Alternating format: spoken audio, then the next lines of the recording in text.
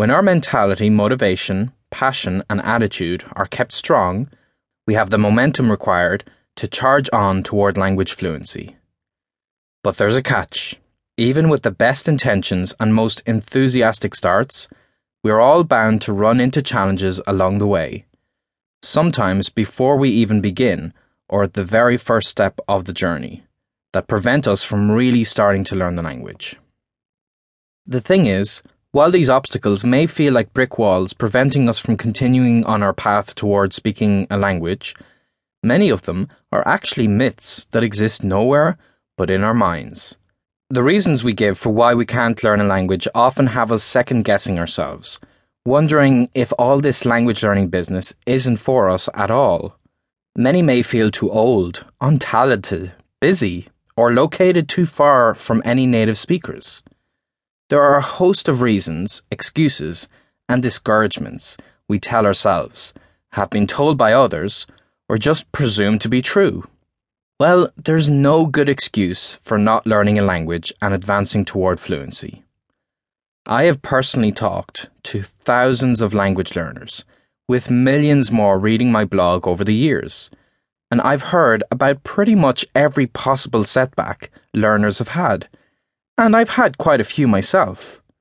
In this chapter, I share with you the 20 most common retorts people have given me when I tell them they can and should learn a second language. Some of these you've probably felt yourself, and I'll explain why each one of them is baseless, or at least has a good solution, as well as many examples of people who have overcome this challenge before. Number 1. Aren't adult language learners at a disadvantage?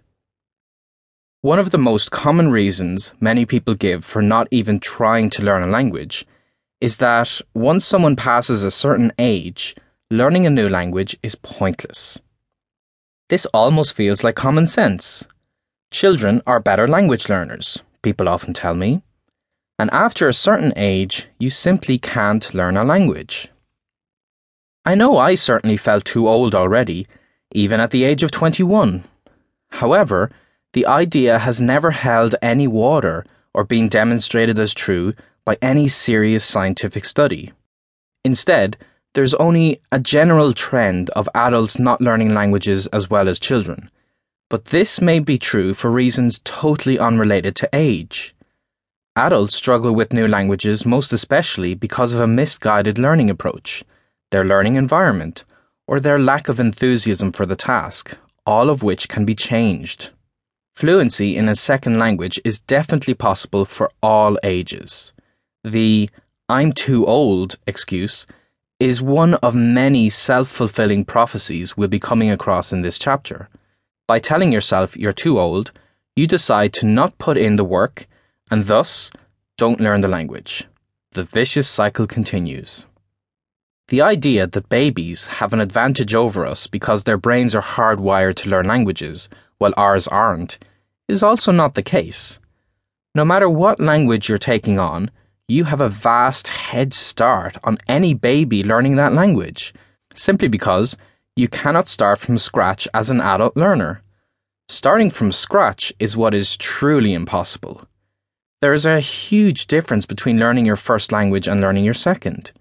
Without the thousands of words that your second language may have in common with your first, a baby has to do much more work that we adult learners so merrily take for granted. It took you years to be able to confidently distinguish between all the sounds in your native language.